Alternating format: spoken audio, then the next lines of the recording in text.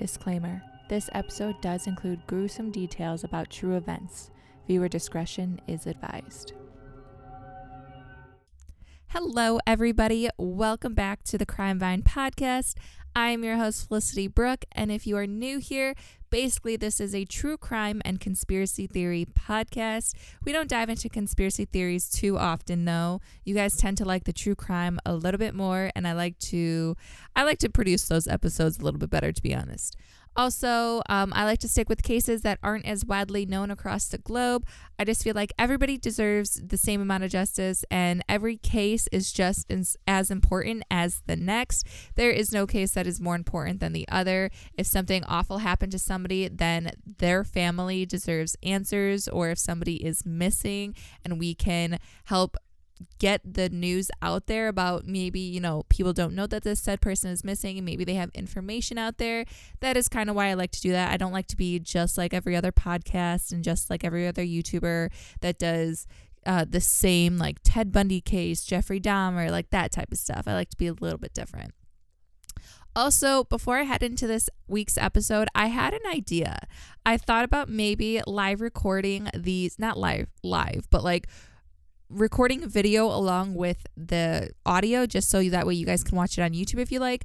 Now, here's another thing is I kind of like having my face anonymous. That's kind of a perk to this. It gives it that little element of kind of like the unknown, which is kind of enticing. I know if you guys have been following me since the beginning, I did do a live on Instagram back when I had like 40 followers. So if you guys are like still sticking around from then you guys know what I look like. But other than that, I don't really know. Do you guys listen to this on your car ride? Do you guys prefer podcast with video? What do you guys prefer? How do you guys like to listen? You tell me and I will do what you guys want. But anyway, so yeah, I think that's all I have to say for right now. So if you guys don't already, go grab yourselves a drink, because this wine will definitely rope you in.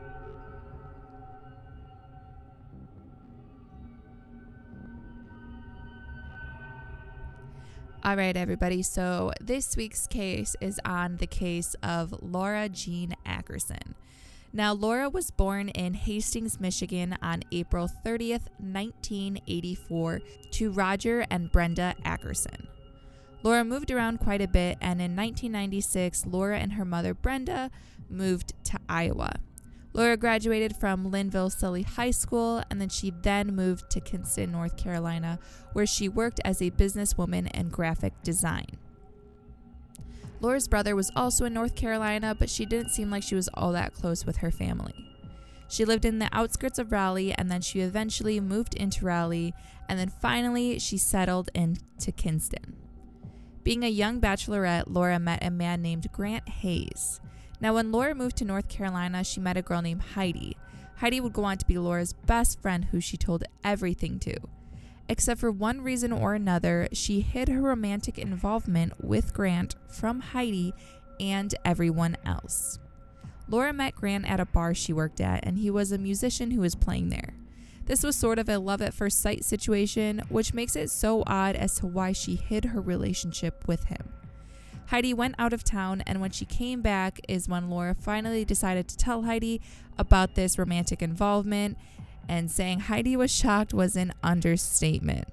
Because not only did Laura tell Heidi she's been seeing a guy, but she also added to the fact that she and Grant went to the courthouse and got married while Heidi was away. When Laura's brother caught wind of this, he was even more shocked. No one even knew anything about this Grant guy, and he suddenly was just there and married to someone that they both loved and cared about. Now, everyone was a little worried, to say the least, because Laura was very emotionally immature, and they felt like she kind of just threw herself to the sky and latched on. She was known for making very rash decisions, but this is far more serious and a little bit more rash than most decisions she's made. But amidst the shock and concern, everyone decided to support her in this decision because they loved her, and if this is what she really wanted, then they would support that. So a few months have gone by at this point, and Laura found out she was pregnant with their first son, whom they named Little Grant. Laura was so excited about the new addition, but Grant, not so much. He started to act a little strange and get kind of distant at this point. Heidi and Laura's brother thought that Grant was a little bit strange, to say the least. He acted like he didn't really like anyone close to Laura, and he always kept to himself. And when the news broke about the baby, he started to get very controlling. It was only a matter of time before his true self came out. Grant played all kinds of mind games, and by the time little Grant was born, he had Laura convinced that everyone around her was a bad influence. Now you can only imagine how easy it was to convince Laura of this because A, she was pregnant and had all kinds of hormones, and B, he was her husband, and of course she's going to take into account things he has to say.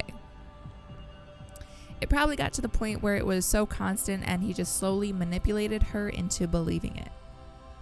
He would go as far as saying these things while she was on the phone with them.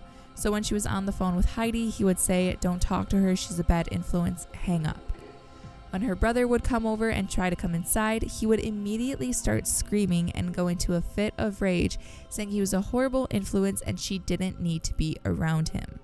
This guy stopped at no cost, and he was determined to make Laura's life a living hell. It got so bad that Laura would actually have to see everyone close to her behind Grant's back. This man was trying to get her isolated from literally everyone. It's possible that's because everyone was able to see what a psychopath he really was, and was probably scared that he wouldn't get away with anything. As if things weren't strange enough yet, he also acted very weird with little Grant. He had this strange idea that little Grant was perfect. He didn't want to get little Grant vaccinated because he said that autism was a huge risk in the Black community, and that if he vaccinated little Grant, then the chances would be even higher, and that would make his son, quote unquote, less perfect. Now, drugs and alcohol had always been an issue with Grant, but he seemed to have calmed down a bit until little Grant was born. He became so obsessed with his business ventures and lost almost all interest in his family. He even started meeting with other women. With all of this going on, his behaviors were increasingly getting worse. Grant claimed he was the chosen one. He claimed that the government was ruled by aliens and he had to make enough money to make it on some spaceship that would save him when the world ended. Clearly, the drugs are really getting to him, and he started having some bad trips. This all turned into fights with Laura, and he wouldn't listen to her when she tried to bring him back to reality. He would somehow justify every bad thing he did. He was cheating on Laura, and he reasoned that with he needed to do it to get these people in his pocket and get them where they needed to go. This man was for sure going off the deep end. Finally, Grant found an opportunity in the Virgin Islands. He had a ton of contacts in the music industry, and there was someone in the Virgin Islands that claimed there was all kinds of new untouched potential there. Grant basically planned to go and leave Laura and the baby behind, and justified it with he was just going to scope it out and see if there was a new opportunity there, and then they would all move down there together. The opportunity turned out to be there, and Grant was making a lot of money and selling t-shirts and doing a bunch of random things on the side. And he was very successful with it, but what he promised Laura, he didn't go through with. As he always did, he met a woman named Amanda, and he would rub Amanda into Laura's face. He would boast about her to Laura and talk about how great her body was, but then tell her he didn't really like her, but he needed her in his pocket for business reasons. Same old excuse. Amanda had been an actress, and she had a lot of money because she was a widow, and to him that was a big asset. Anyone with money, he wanted. He would literally boast to Laura about how great it was to cheat on her. Can you imagine the emotional turmoil that he put Laura through? Can you imagine your significant other boasting about how amazing it is to cheat on you and how amazing this other woman is? I cannot imagine what that did to her. Finally, Laura decided that enough was enough, and she was actually planning to leave Grant. She even got some help from his family, and she was planning to move in with her brother. But everything came to a stop when she learned that she was expecting their second son. Because of this, she decided that she should probably try to make things work with Grant. She decided to pick up and move to the Virgin Islands to bring her family back together, and this is where their second son, Gentle, was born. Now, Gentle was born with a lot of health issues, and they realized that Gentle probably wouldn't get the best care in the Virgin Islands, so they decided to move back to North Carolina. Obviously, Grant was not too thrilled about this. As if Grant was deep enough in the drugs and alcohol, he fell even deeper when they got back to North Carolina. It was to the point he was bringing random people over to the house. He got back into using women with his charm and give them these random men as gifts in order to further his career. Grant was very selfish, and he would wake up the entire household at night by playing his loud music and, air quotes, working. Being back together physically with Laura unfortunately did not stop Grant from pursuing Amanda. Amanda did end up leaving the Virgin Islands and she moved up to New York City, but that was not going to stop Grant from talking to her. This man is completely and utterly despicable. He would tell Amanda over the phone that he loved her and wanted to be with her while Laura was sitting in the same room. He then went up to New York City because, you guessed it, he claimed to have new opportunities, when we all know, really, he went up there to see Amanda. At this point, Laura was done. Grant was not a father, he was not a husband, he wasn't there mentally or physically for the family, he was straight up just neglecting them. So, of course, naturally, arguments started happening and things escalated pretty badly, pretty quick. Grant left Laura and the kids in North Carolina, and when he was gone, Laura was trying to leave him. Grant at one point wanted to take little Grant up to New York for a diaper shoot for a few days and said that this was one of the many opportunities available there. Of course, Laura was very hesitant because Grant was acting super odd, and with the way he was speaking, she was almost certain that if she handed over her child, that she would most likely never see her child again. But at the same time, Laura is a good mom and she didn't want to deprive her children from their father and grow up without one. Laura eventually agreed to let little Grant go, but she didn't get him back a few days later as promised. And they didn't just have a diaper shoot planned. Okay, guys, hold on, because this road is about to get very bumpy very quick. So a week or so later, Laura saw on Facebook pictures of Grant. And these pictures were of Grant and Amanda, shocker, at their wedding. Grant and Amanda got married. How is this possible, you ask? Like, if he's married to Laura? Okay, just wait, we're gonna get there. As expected, Laura flipped out. She said, "How can you marry someone when you're married to me?" See, Laura thought the same thing. With no hesitation, Grant said to Laura, "We never got married. I never signed the document." Laura went to find their marriage document, and sure enough, that little line where Grant was supposed to sign, yeah, that little line was blank. Are you guys still hooked? Okay, just wait. It's going to get even more wild. This man only cared about personal gain. He has tricked everyone for his own personal gain. He even went as far as using his own son to further advance his financial life. At this point, Laura doesn't know what the hell to do. She didn't know if she was ever going to get her son back, and she was scared to pursue anything legally because she was afraid he would push back and she would never get her child back. It's not like there was a custody agreement because she was under the impression that they were married. As if Laura couldn't catch a break already, Grant and Amanda filed for an emergency custody hearing for both children. A hearing that Laura wasn't at because Laura was never alerted about it and she had no clue that this was taking place. Grant showed up and said in front of the courts that Laura wasn't mentally fit and that she was unstable. And the courts ate it up and Grant and Amanda got custody of Grant and Gentle. There was a 30-day waiting period until an actual trial could be held. And Laura's hands were completely and utterly tied. So now Laura is a stay-at-home mother of 2 children who she doesn't have a job. She has no money because Grant blew all of her money. She can't afford a home, and she was actually staying in one of Grant's parents' rental homes. Grant basically forced her into this entire situation and then took everything she had. Laura was anything but unprepared for this trial.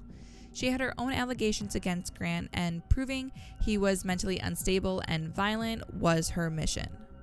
Coincidentally, Heidi was in the criminal justice field and basically prepped Laura with all the evidence that she could possibly need, so that way she was prepared and fight to get her children back. Laura became very sneaky and started to track literally everything. She started to wonder if Grant was a sociopath, and she even joined a Facebook group filled with women who've escaped relationships with sociopaths. She was asking how she could get him diagnosed and if she can pursue anything legally with that. Because of this new find, the judge decided that they needed to do a psych evaluation, and Grant had to pay for it since he was the one responsible for this entire mess. Months have gone by at this point, and Laura was trying to remain as calm as possible. She was able to see her children on weekends, and she was able to speak with them on the phone every day. And of course, Grant was trying to make this as difficult as possible for Laura. Every time she would call, he would make some excuse as to why the children couldn't speak to her, or he would try to distract the children so they wouldn't want to speak with her. As if it was a timeline, Grant started to slander Amanda to coworkers on Facebook. So just every chance he got, when people would ask about him and his first wife, he would respond with, "I was never married to that woman. She was just a gold digger," which is very ironic if you ask me. Laura got very strategic and recorded absolutely everything because Grant would try to turn things around on her. So she was making sure she would get these children. She was making sure that, he claimed that Laura was abusing the children because of one of the kids had a bruise on their arm, which is pretty typical for a child. I mean, every once in a while, a bruise will happen while a child is playing, but Grant wanted to play dirty. So guess what he did? He called the cops. And this was obviously dismissed due to lack of evidence that the child was ever abused. Laura confided in Heidi and her business partner Siobhan that she felt unsafe. Grant started to get desperate and actually started to threaten Laura. And Laura actually told Heidi that if anything were to happen to her, just know that Grant did it. It doesn't matter if it was a car accident, if it was ruled as a suicide, no matter what the circumstances were, Grant was behind it.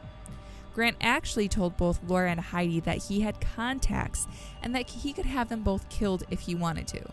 Clearly, this guy didn't set anything up well for what was to come because, this stuff is pretty suspicious, and that is a threat, which is a crime in the United States. So the result of the psych evaluation are finished, and Laura seemed to have a healthy bond with the kids, and she wasn't mentally unfit or unstable. She was actually an excellent mother. The only thing that they noticed that was a little off the charts with her was that she was a little mentally immature, which we already knew. So they recommended that she try therapy or a mom's group to help with this. But, they weren't worried about it. It was nothing that couldn't be fixed. Grant didn't come out shining at the top of the cake like he thought he was. He didn't have a good relationship with his children, and they noticed that the children were more violent when they were in Grant's care as opposed to Laura's. They also noticed that every chance he got, Grant would bash Laura. At the end, the woman performing the evaluation strongly recommended that Grant have a full psych evaluation because, quote unquote, he had very disturbed thinking.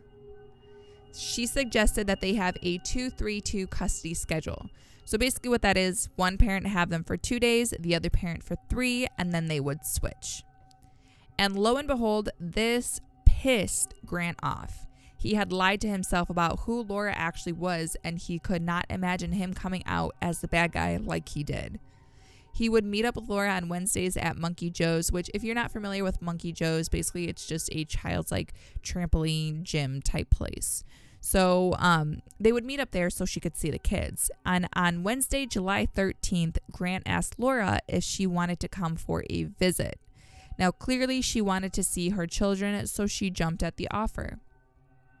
The last time they did this, it ended badly, so he said that he was never going to do it again. So it was odd that he offered. But then again, Laura's a good mom and she just wanted to see her children, so she agreed to it. Before meeting with him, she had a lot of errands to run, but when she was finished, she would meet up with him. She called one of her friends in Rowley and said that she was going to be there to see the boys and she wanted to catch up with her. She told her she would call her later, and she was supposed to call her work partner, Siobhan, around 9 p.m. to tell her about the sales that day.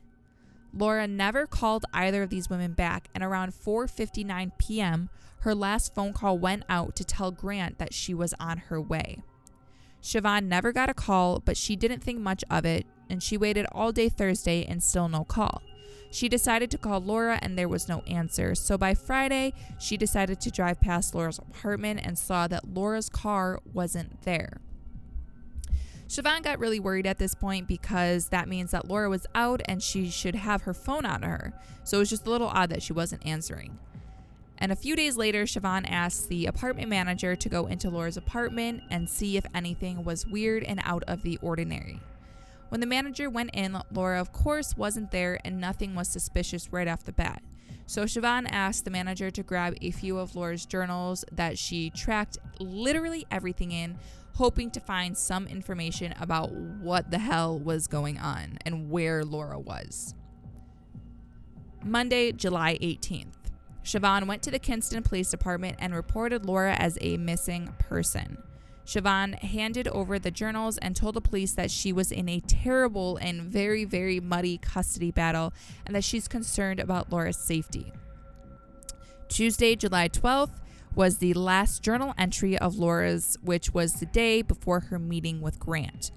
The police saw how Laura was describing Grant and the things he was doing, and they grew very worried as well. The head detective came forward and said that she was actually the one working on the claim from Grant, saying that Laura had abused the children. They looked into the apartment security footage and found that the last time Laura was seen was Wednesday morning at 8:10 a.m. She had all of her stuff on her that she needed for the day. They checked in with every appointment she had for the day and found that she made it to every single one of them. They saw her last phone call of the day was at 4:59, and she was near Crabtree Mall, which was about 5 miles away from where Grant lived. Which then leaves Grant. With the information that Siobhan gave them and with her last known GPS location, the authorities immediately knew that they wanted to get in contact with Grant to see if he had any information and if Laura did meet up with him. When they called Grant, he seemed very calm and collected over the phone, and he told them that he was preparing for a move from Raleigh to Kinston. They asked him when the last time that he saw Laura was, and he said that she had come over Wednesday the 13th and offered a visit with the kids, and that she showed up around 6:40 p.m. He said that the plan was to take the kids to Monkey Joe's, but first he wanted to talk custody with her. He claimed that Laura was going to sign the boys over to him if he gave her $25,000. He said they spoke about this for a bit, and then she left with the boys, and the plan was for her to return around 9:30 that night. He said he didn't think she took them to Monkey Joe's because they came back sweaty and hungry. It's literally a trampoline park for kids. Of course they're going to be sweaty and hungry. He said that she left around 10 p.m. and that was the last time that he saw her. He also said that she was supposed to take the kids on Friday and that he met up at their typical location spot at a gas station in Wilson, but she never showed up. Authorities checked the surveillance footage and he was there at the time he said, and he was waiting around, and then finally he just left after she didn't show up. They looked through her phone records and they did find that he tried calling her, texting her, and he even tried emailing her. So his story so far is seeming to check out. The police really wanted to get his statement in person though, and Grant was doing everything he possibly could to avoid this. He told them that he would just email his statement along with other things from that day that they could look into, and police waited hours for this email, and it never came through. The authorities kept tabs on her bank account and cell phone to see if anything was going through either of these, to see if anything was just kind of off. But sadly, nothing came through since the 13th. On July 20th, they found her car. Okay, things are about to get really weird, you guys. It was in a Raleigh apartment complex, and there was some damage on the car that wasn't there before. Her tires were completely turned to the left, so this was a very botched parking job. When they tried to get prints from the car, it appeared that everything had been wiped clean, which is also very suspicious. As if things aren't sketchy enough, the apartment complex Laura's car was found at was actually the very apartment complex that Laura and Grant had lived at together. To top all of that off, it was only across the street from Grant's current apartment complex. Yeah, my mind was blown all during research of this case, trust me. I know what you're feeling right now because I felt the same way. Fingers are starting to be pointed at Grant now, and he still hasn't emailed his statement to the police. So they decided to track his phone. And they found out that he wasn't even in North Carolina, like he claimed to be. He was actually in Richmond, Texas. Now, 2 detectives drove the 18 hours to figure out what the hell is going on. Grant was court ordered to not leave the state with the children, so the fact that he had skipped town during an ugly custody battle and his ex-wife, girlfriend, whatever the hell you want to call it, just suddenly goes missing is kind of sketchy and a big red flag. While the 2 detectives were on the hunt for Grant, they got a warrant to search his and Amanda's apartment, and boy, did they find some more clues. There was a giant bleach spot on the floor at the entrance, and the entire apartment just reeked like bleach. There was even indentations on the carpet that showed a large piece of furniture was there, meaning it had been moved. The hallway bathroom was also completely empty, which this would be the bathroom that the boys would be using, and there wasn't even a shower curtain rod or a shower curtain, literally nothing in the bathroom, which is a little odd. No toys, no nothing. In the master bedroom, it appears that all of the sheets had been taken off the bed and thrown in the closet, and the only thing on the bed was a mattress cover with a few large reddish brownish stains on it. When they went through the entire apartment with luminol, they got a few hits, but everything came back inconclusive. They also found a letter on the counter that was written by 2 different people, and it said, "I, Laura Jean Ackerson, for the sum of $25,000, agree not to pursue custody to my children, Grant and Gentle Hayes. I am not surrendering parental rights, but I do consent to leaving them in sole custody of their father now. Further, I agree to drop all pending litigation against their father in Leonard County Court." After testing this with Laura's personal journal, they noticed that some of this did match Laura's handwriting and some of it matched Grant's, but they were never able to figure out if the signature and date matched Laura's or Grant's. Everyone that knew Laura knew that there was no way that she would ever sign her children over for money. So, going back to the detectives, they arrived in Texas, but they had just missed Grant and Amanda and the boys. And Amanda and Grant's newborn baby. Yep, I didn't mention that. They have a newborn baby. But they did have another lead, Karen. Karen is Amanda's sister, and they stayed with her in Texas. And boy, did she have a lot to say about Amanda and Grant. Karen snitched. She 100% snitched. Karen told the detectives that Amanda and Grant decided to just randomly visit her and that they had a U-Haul filled with very random things. This was the first time Amanda's family met Grant, and they said it was all just so odd, kind of like what Laura's family said. They kept asking if there was any land nearby with any big and really deep holes. They asked about the well that was on Karen's property, how big it was, how deep it was, very suspicious things. Karen even said that at one point during the trip, Amanda confided in her, saying that she had hurt Laura very, very bad, but she didn't give specific details. Karen told Amanda that she had a really good attorney if she needed it, but Amanda turned that down. By the end of the trip, Karen was stressed and worried and was asking Amanda if she was covering something up for Grant, and all Amanda did was shake her head yes. The police asked Karen if she thought that Laura's body was there, dead, or alive, and Karen broke down and said that she honestly thinks so. This is when she told authorities to check Oyster Creek, which was across the street from her home, one of the places that Amanda and Grant suddenly decided to take a boat trip on. Now, this was all very strange because people were coming over to Karen's house to see Amanda, and as soon as they got there, Amanda suddenly left for a random boat ride for hours on Oyster Creek.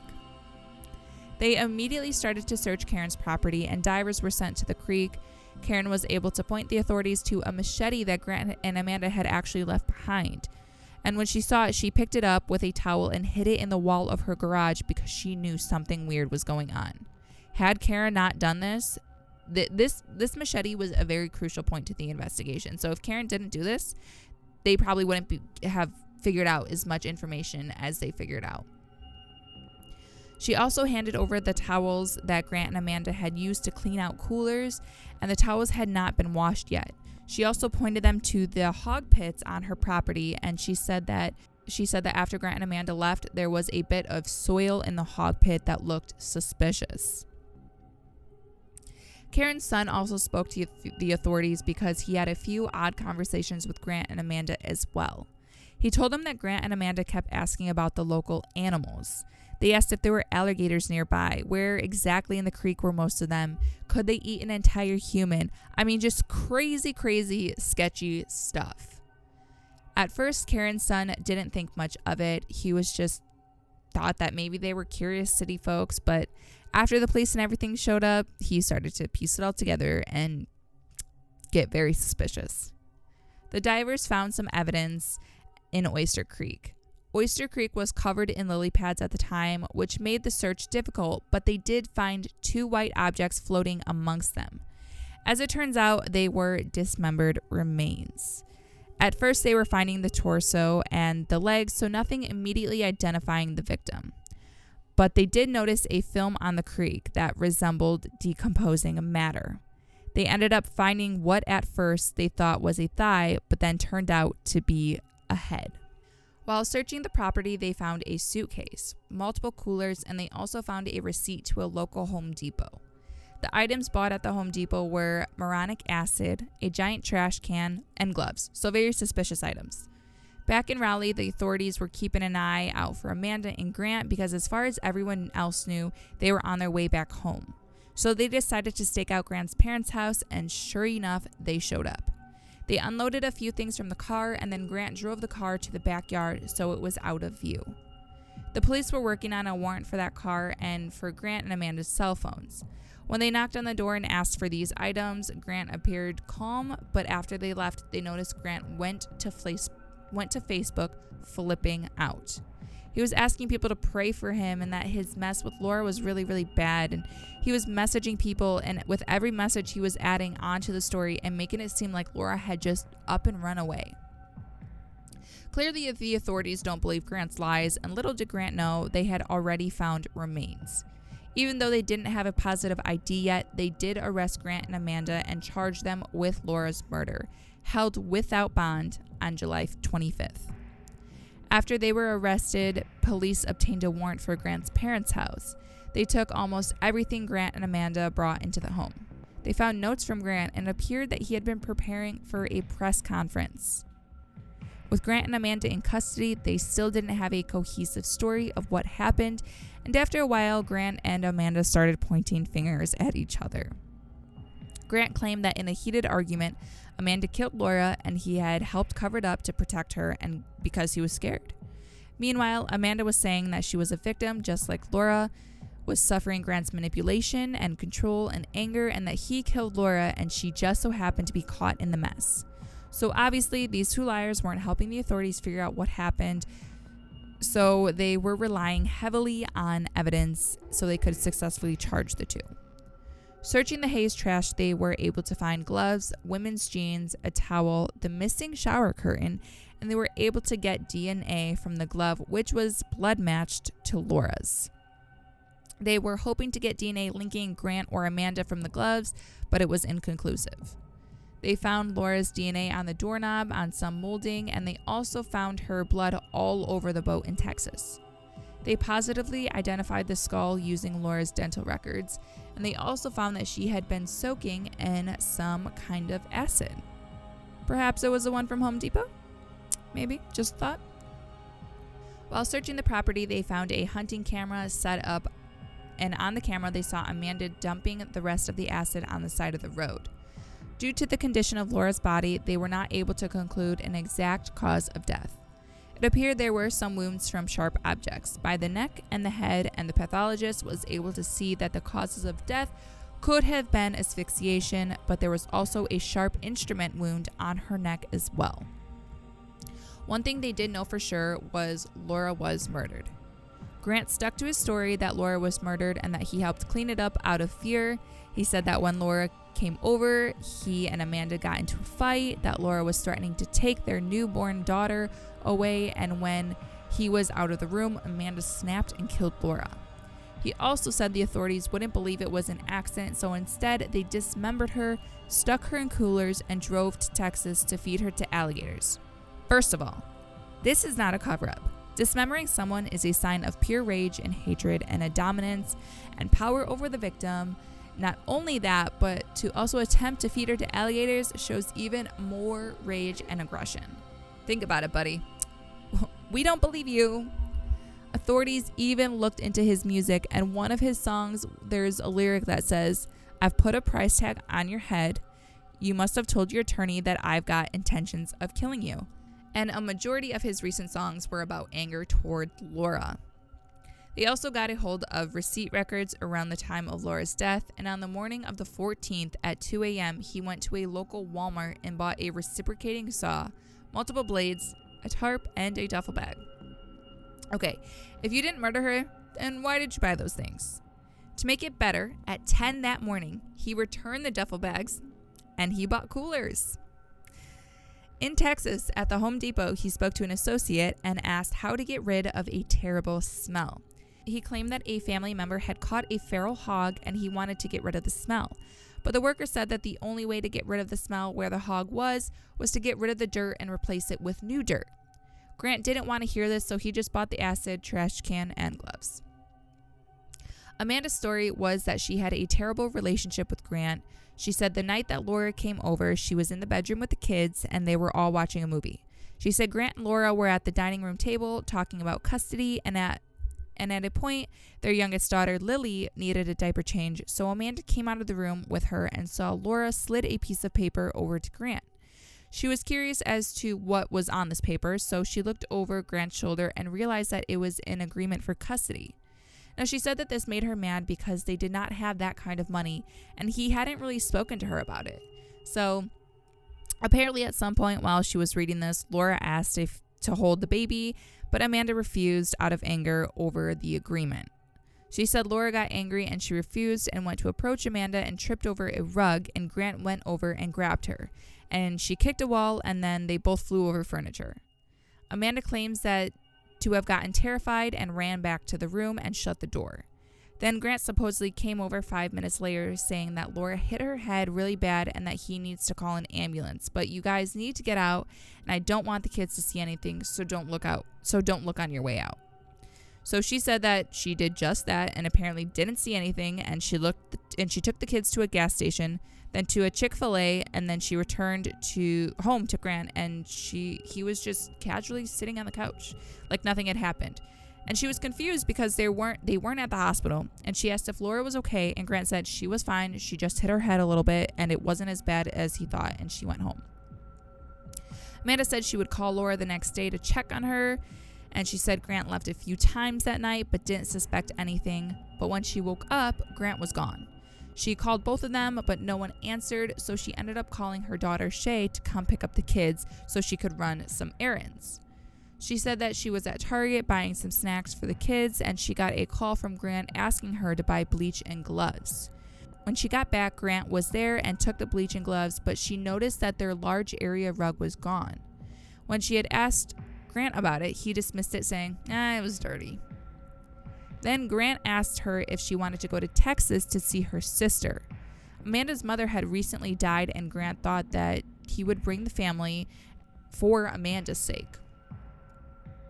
He said on Friday when Laura would pick up the kids that they would go, but then Laura never showed up, so they all just went together. And the reason for the U-Haul was she had some furniture that was too big and she had to give them away. She said at this point she had no idea that Laura was in the U-Haul, or even dead for that matter. Then apparently one night Grant was pacing the yard and he told her he was just trying to figure out things, and then at one point said, "What if I told you Laura was dead? And it was her job to help clean up this mess. and that Karen had to help her, but the only way that Karen would help her is if Amanda said that she would have to confess to killing Laura. And Grant didn't think Karen would help unless Amanda confessed, which is why Amanda told Karen she hurt Laura. She said they chose Oyster Creek because there were a lot of alligators and they already tried to soak the body in acid and that didn't work, so they figured that alligators would just finish her off. When they got back, she said Grant made her remove her clothes and put it in a bag, that they took that to the apartment dumpster. But authorities already have footage of Amanda participating. When Grant went to the stores, Amanda would go to the ATMs to get him money. Amanda said on their way back to North Carolina, Grant was very paranoid and he kept his machete on him the whole time. The same one that Karen found in her garage, perhaps? That one? Oh, okay. Yep, makes sense.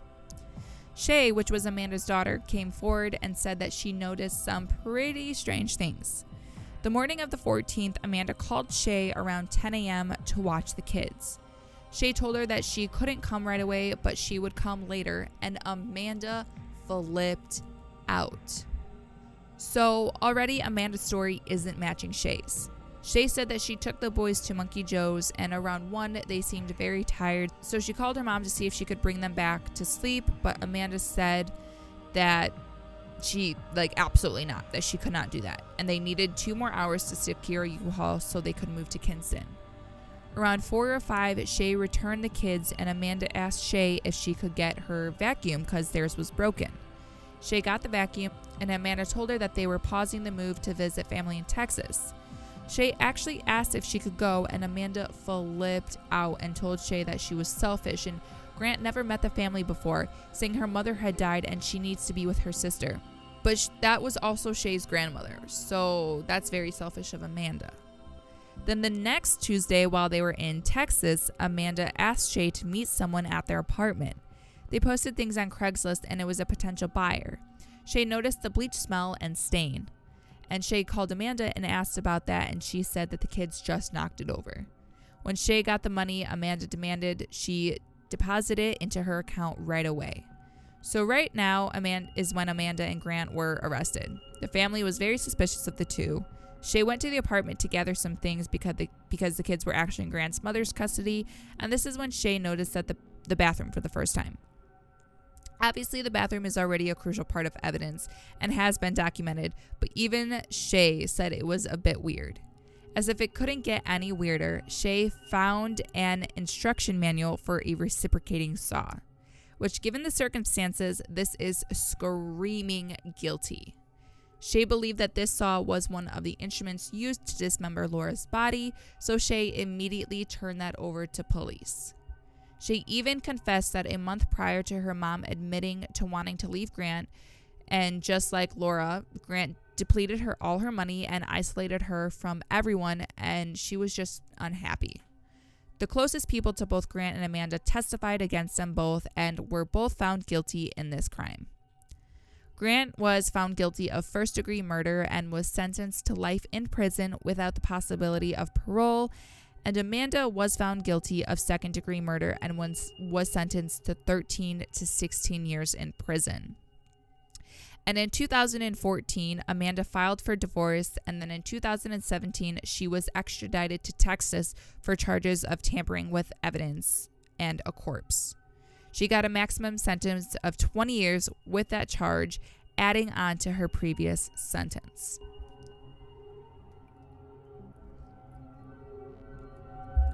All right, you guys, what do you think about this case? I think this case is absolutely wild, as you kind of heard my comments throughout this episode. This case is nuts, like absolutely nuts.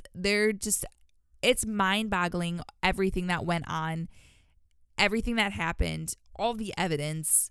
I mean, everything. Like, I'm sorry, dismembering a body shows pure hatred and rage towards someone. That is not something that a normal, sane person does. So clearly, as we all know that there's something odd was with Grant. We knew that before, we got to the part that he had actually murdered Laura. We knew that this guy was a screw loose. We knew that automatically I knew that this guy was guilty. This guy did it. With all this evidence, like with everything that he did before, with, tricking her, lying to her, depleting her money, and, all that stuff, it was clear that this dude is a screw loose, and that this dude, there was nothing good that was going to come out of anything that had to do with this guy. So it just is really sad because Laura tried getting her life in order. Laura thought she met this guy and, thought it was the love of her life, that it was love at first sight. But really, this guy had no intentions of doing anything good for her. He just wanted to use her. And then, oops, there's a child. Oops, there's 2 children now. And he tried running away from her. And she was like, no, we are going to work this out for our children. And then she tried being a good mother after it didn't work out with them. And she tried, okay, yes, I'll let you take little Grant for a while and I'll get him back. And then she never got him back.